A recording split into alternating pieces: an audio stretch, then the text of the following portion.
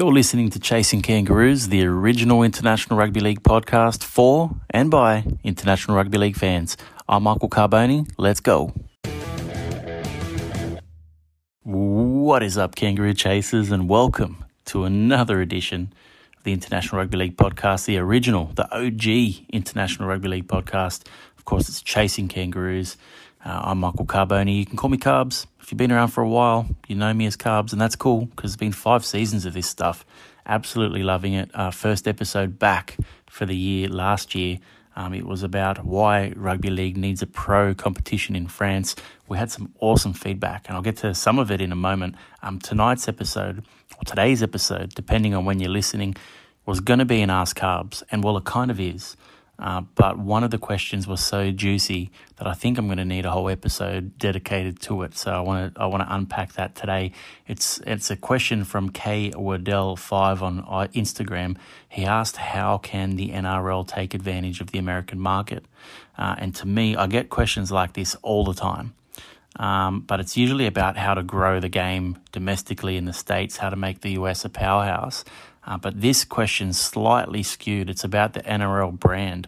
So how can the NRL brand become famous in the USA? And I think it's an interesting question, and I want to unpack it. But first, like I said, last week, episode about why we need a pro rugby league team in France. It was inspired by our friend Gavin Willisey and a recent article in The Guardian. If you haven't listened to that, go back and do so.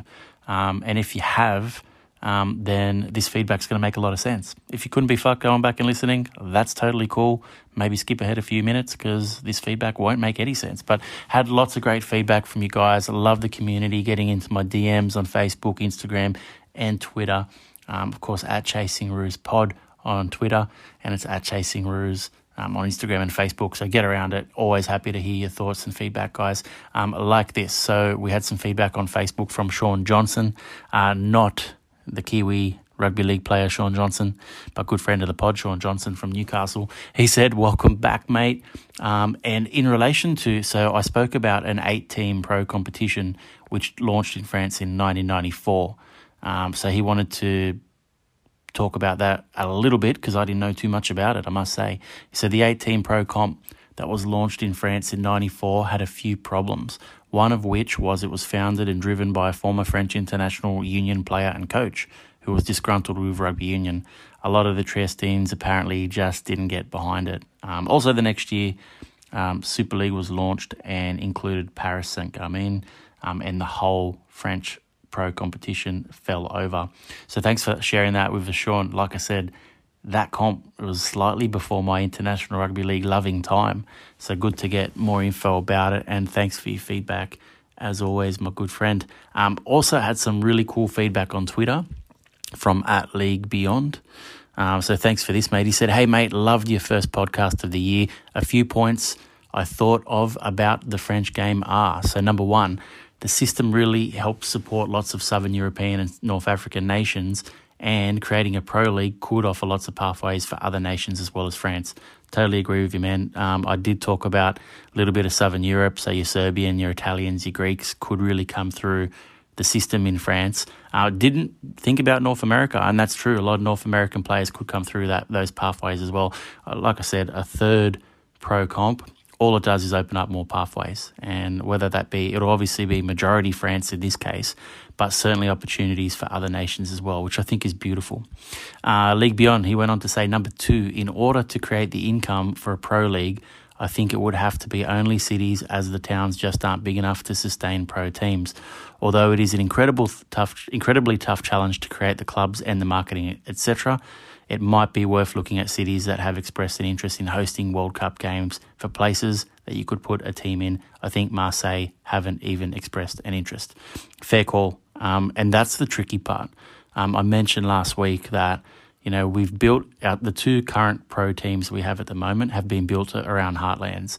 So the NRL stemmed from the New South Wales Rugby League competition, which is why we have so many, whichever way you want to spin it, teams in Sydney.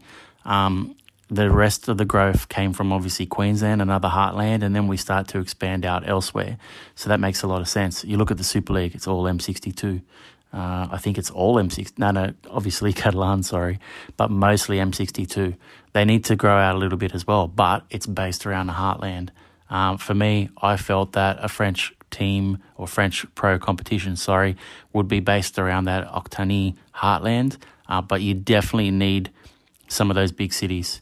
And it sounds like League Beyond thinks that it needs to be skewed towards more of the bigger cities rather than those towns, and that's fine. I think you could be right.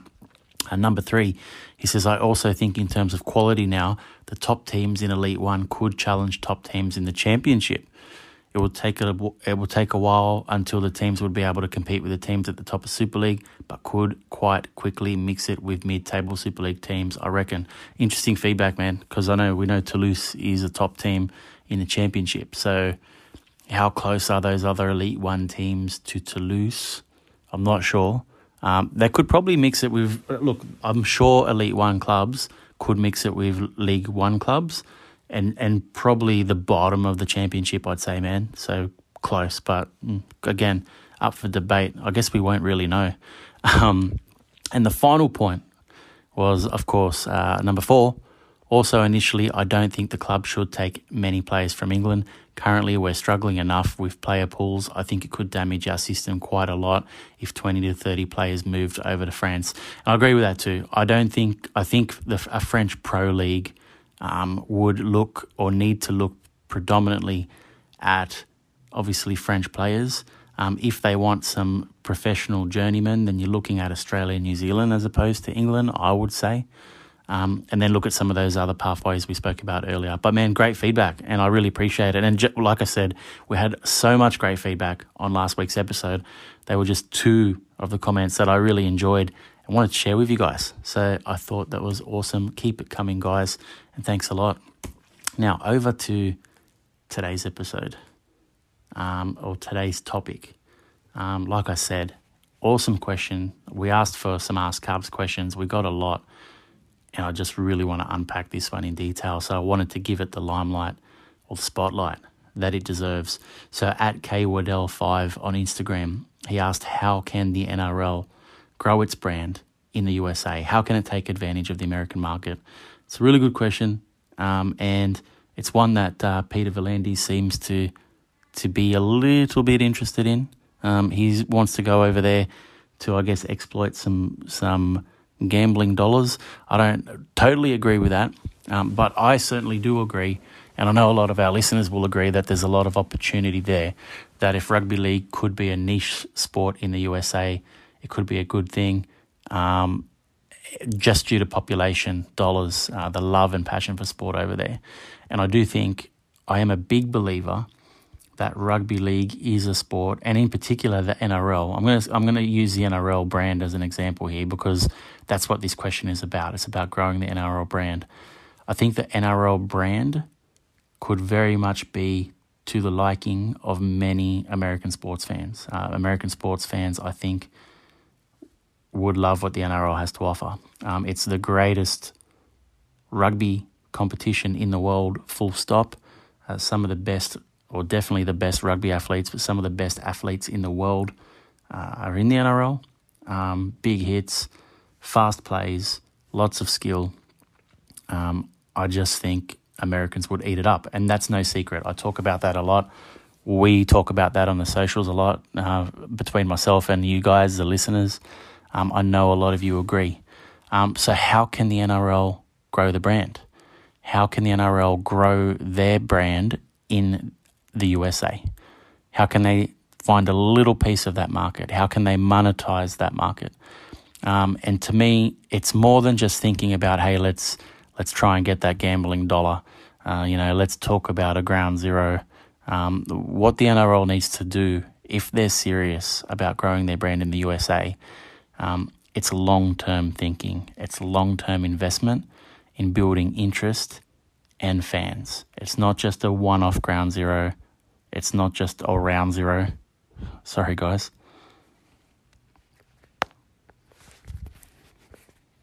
It's not just a one-off round zero. It's not just talking about taking State of Origin there or anything like that. It needs to be serious investment for a period of time. So for me, it's split into 3 areas, and this is probably good, not just talking about NRL brand, but brand in general. But there's 3 areas that the NRL should look at if they are serious about growing their brand in the USA. So one is product. So how can we bring product to the USA? Second is visibility. How can we be seen? Because, if you're not seen, then what chance do you have? And thirdly, it's always a big one when it comes to growing rugby league in general, but certainly in terms of growing the NRL brand, it's about opportunity and giving opportunity to Americans as well. And I'll break those down, and I'll unpack those 3 a little bit as well. So in terms of the product, we've already touched on it. Round 0. We need to bring games to the USA if we want them to get behind it, if we want Americans to understand the brand and get behind the brand and look forward to events. Now, round 0, it's not just 1 year. This needs to be like a 5, I'd prefer a 10-year commitment. Like I'd want 10 years. If it's the same clubs every year, that would be great. I would say, let's use for example, right? So you'd have like the Dragons, because I love them. And you'd probably have Souths because Russell Crowe might get behind it. Manly, the Pens are living in, the owner of the Sea Eagles are based in the US at the moment, so there'd be something around that. And let's just say Melbourne as the other club for argument's sake. So every year for 10 years, you have round 0. It's Dragons v Souths. It's Manly v Melbourne. You have that over 2 days. That's how I do it. The reason it's important to have 4 clubs at least, you don't want to have too much more, it can get expensive, but 4 clubs, at least you can have a weekend. You can have 2 games, two headliner matches, I should say. But then those 4 clubs can then have a week off when round 1 is happening back here in Australia, and then get straight back into it for round 2 and play a combination of each other. So it makes it fair. So the 4 clubs that have rested, they then come back, play each other. So then Dragons could play Manly in round 2, Souths could play Melbourne in round 2, just as an example. Again, guys, not suggesting it definitely has to be these clubs, but they make sense. And why wouldn't you want to build, as a club, if I'm the owner of the Dragons or CEO of the Dragons or owner of Souths, if I'm Russell Crowe, why wouldn't you want to build a rapport for your brand with a whole nother market that potentially could love this game, could love these clubs? So no-brainer for me. But so that's what I'd be doing. So 4 clubs. If it's the same 4 clubs, great, because repetition is a great thing. And it would be across a whole weekend. So the reason you have the 2 games across the weekend, you make it an event. It's a Saturday and a Sunday. Now, you want it to be ideally over time in a different city each year, but I think to begin with, you might want to do it in the same city 2 or 3 years in a row, build some interest, make sure it's a product that is, that other cities might want to buy, because I think local government can get behind it, could pay for it. Promotional companies could pay for an event like this, especially if you're looking at, to start with, I think you'd look at like Los Angeles, you'd look at LA, maybe Hawaii. You look at places that Aussies can get to semi-easily. Now, I know an 8-hour and a 14-hour flight, if you're looking at LA or Hawaii, sounds ridiculous to Americans, but for us Aussies, that's probably doable. We could get around LA for a couple of weeks, have a holiday around it, watch some rugby league as well, but also build interest in that city. So you're going to get some tourism, you're going to build up some interest. The Denver test is a good example of the interest that you can build. So off the back of not very much, we saw New Zealand versus England, and it had like 22,000, between 20 and 25,000 people there, which to me was phenomenal and something that we should have built on, but we didn't. So round 0 every year, maybe started in LA, you have those 4 teams. And what you also do, so say you have like Manly Melbourne on the Saturday night, you have Dragon Souths on the Sunday night, they're your main events, but you also build in games in the lead up. So you might include on the Saturday before the Manly Melbourne game, you have 2 local clubs. So if you're in LA, maybe it's LA Mongrel and San Diego Barracudas as the game leading into the main event, which is your NRL Manly versus Melbourne. And then on Sunday, you might have like USA versus Canada or something like that as your curtain raiser to the main event, which is your NRL, your Dragons versus Souths. And I think that could be really good. You have a good mix of some local talent. You let people know that, yeah, this game is played here as well. And here's some clubs you can get behind if you want to. But then the main event is, of course, the NRL. And the way the NRL need to promote this is really important, right? Messaging is so important. The way the NRL need to promote this when they come to town is not the typical, it's like football, but without the pads. That is typical. That is like the first thought idea that everyone would consider for something like this. And it's like the easy way in from an NRL perspective, or what they would think. From a marketing perspective, I don't really agree with this. Like, you're pretty much saying to Americans, hey, you guys are pussies, and like, come and watch our sport, we're so tough, and blah, blah, blah, blah, blah. That's not going to fly with the American audience, I don't think. I don't think you compare it with football. And, you know, you're also at risk of football, like, you know, crushing you as a sport over there. They're going to do everything they can to try and block this new football, I guess. So you're not going to want that. But what you want to do is, so like, I think a lot of American sports fans at least know that rugby exists, whether they know much about it. They certainly wouldn't, many of them know that there are two types of rugby. It's just the hardcore rugby league fans over there. But they know that rugby exists, right? So you need to promote this as the greatest rugby competition in the world, full stop. They don't need to know its league, not union. They don't need to, your average American sports fan doesn't need to know. We don't need to start explaining, oh, hey, you know, there's two types of rugby and this is third. No, you don't need any of that. You just say the best rugby league athletes in the world. Oh, sorry, I'm now saying it. You just need to say the best rugby athletes in the world are coming to town. The best rugby competition in the world is here in your hometown, and this is your chance to come and watch it. That's what you need to do. Then they arrive, they watch it. It's 13 players. They probably won't even know the difference, right? And to be frank, if it becomes a big enough thing every year, if they see rugby 15s, they go, hold on a second, that's not rugby. Like, the NRL is rugby. You want them to associate the NRL with rugby, and that's why it's important to build this up over time, and that's why it's important that your messaging is not football without the pads, but it's the best motherfucking rugby competition in the world, and the best motherfucking rugby athletes are here to play in front of you guys. So that's what's important. So that's number one, product. Round zero, 10 years, make it happen.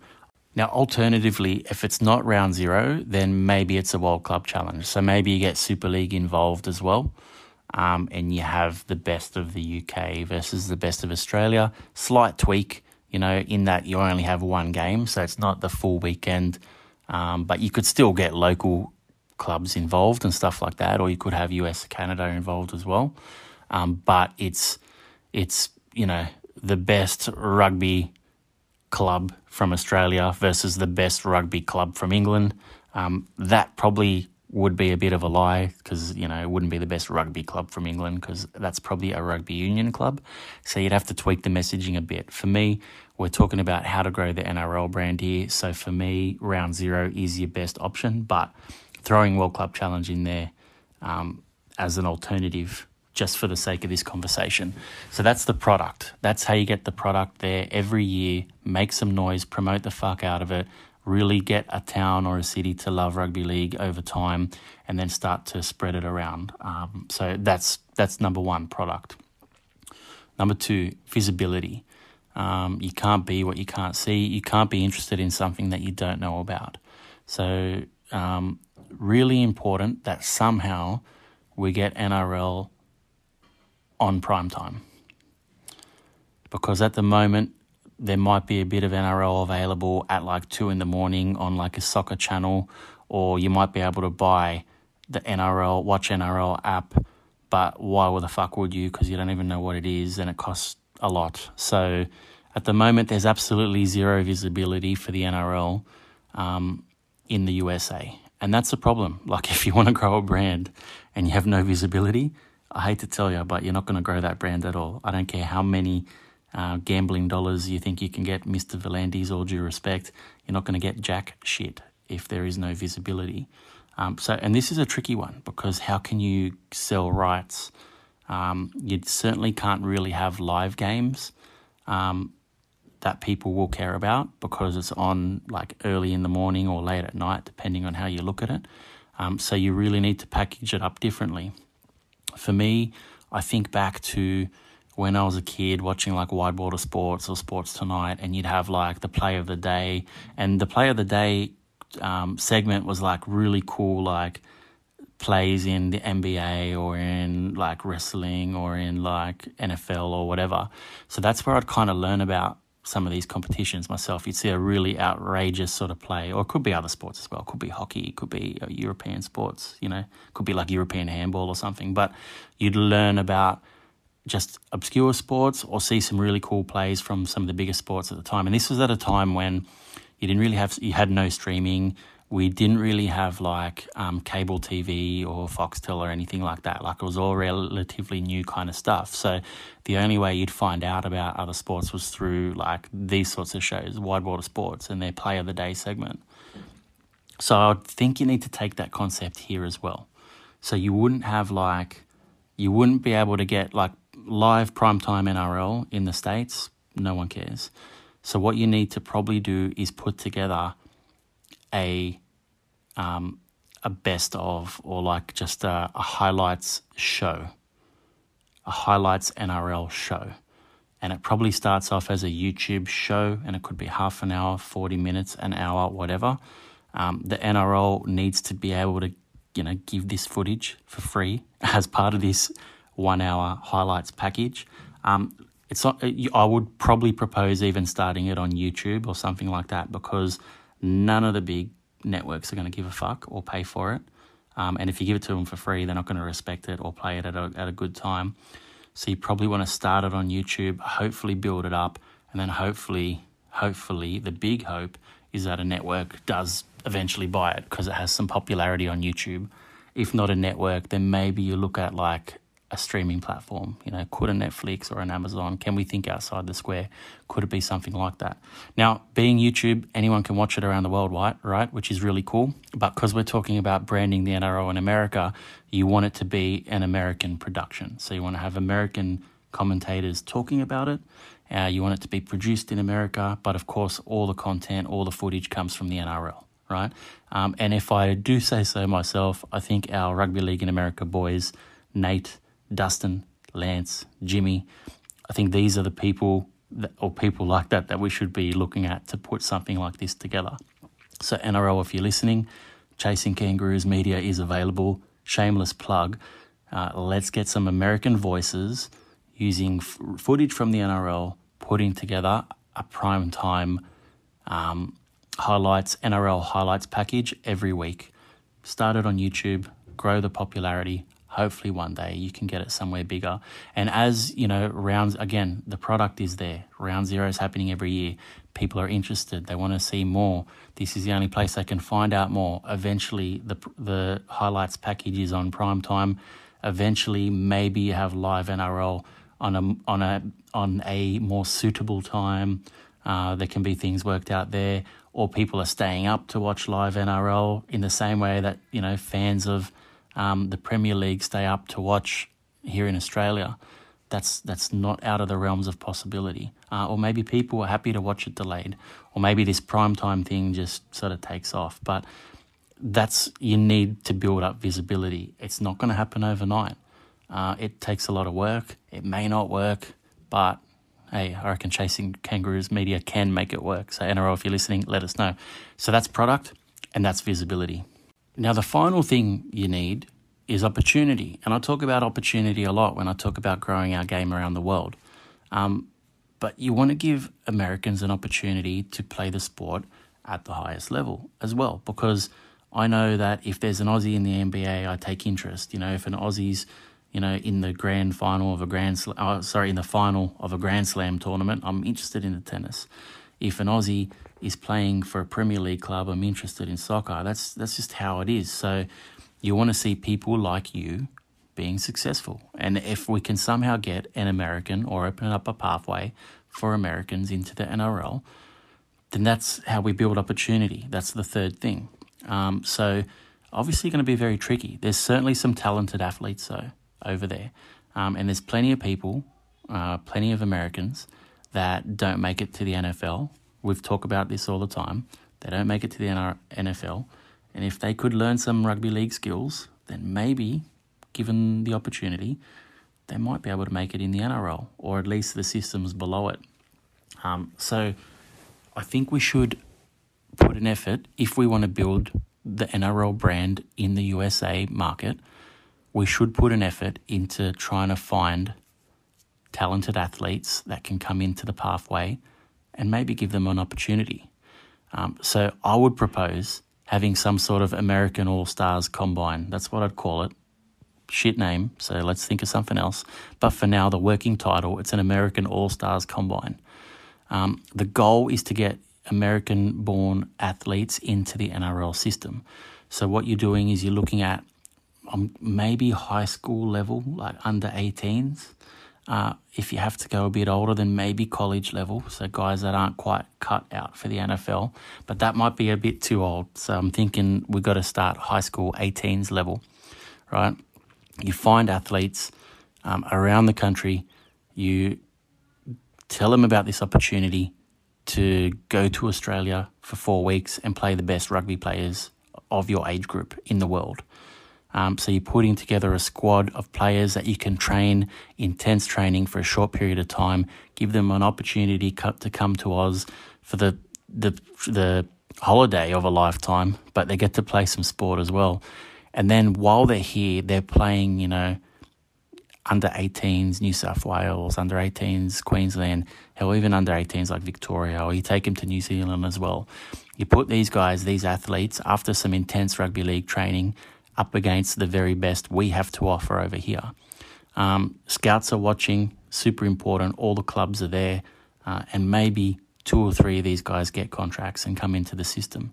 Now, they can have like a year in the system, they can learn, they can have the year of their life studying abroad, playing rugby league, learning about the sport, and a year later they can go back home, take those skills back with them, go back to college, try and get into the NFL. Or, if they're really good, they have an opportunity to stay in the system. And you do this every year, right? The American All-Stars Combine happens every year. The best 25 or 30 kids from the States with some intense rugby league training, they come across for a 4-week period in the pre-season. They're playing the best that we have to offer. We see who's got what it takes, and we give a couple of kids an opportunity every year. Eventually, you're going to get some talent in the NRL. I think it's not going to be a huge, costly exercise. And I think that if you get a few absolute champions through and more start coming through, only good things can happen. You're going to get some interest from the States. You're going to get some good American players, going to help our game internationally. And it could actually have some good side effects domestically over there as well. All of these things, product, visibility, opportunity, all 3 of these points actually have some good side effects for our game domestically. And that's what I do. It's a no-brainer. This isn't like rocket science, rocket surgery, brain surgery, rocket science, whatever it is, whatever the saying is. It's none of that. It's really simple. We need to give Americans the product. We need to make our product visible, our game visible, and we need to give Americans an opportunity to be a part of it. And that's how you grow the NRL brand in the USA. Really simple, really simple. Maximum effort, put in the money. You're going to get paid 10x. You're going to see results 10x, maybe more, if you put in the groundwork and you're prepared to invest right now. And that's how I do it. Now, guys, I might be wrong. Tell me if I'm wrong. Again, I know you're going to give me feedback. Twitter, @ChasingRoostPod, Michael Carboni. Instagram, Facebook, DM me, message me, whatever you like. Let me know if you have any other ideas, if I'm doing it wrong. If you think I'm right and I'm an absolute fucking champion, let me know as well. I love that stuff. I live for it. No, just kidding. But that's how I do it. That's it from me. I'm Michael Carboni. Thanks for chasing kangaroos with me.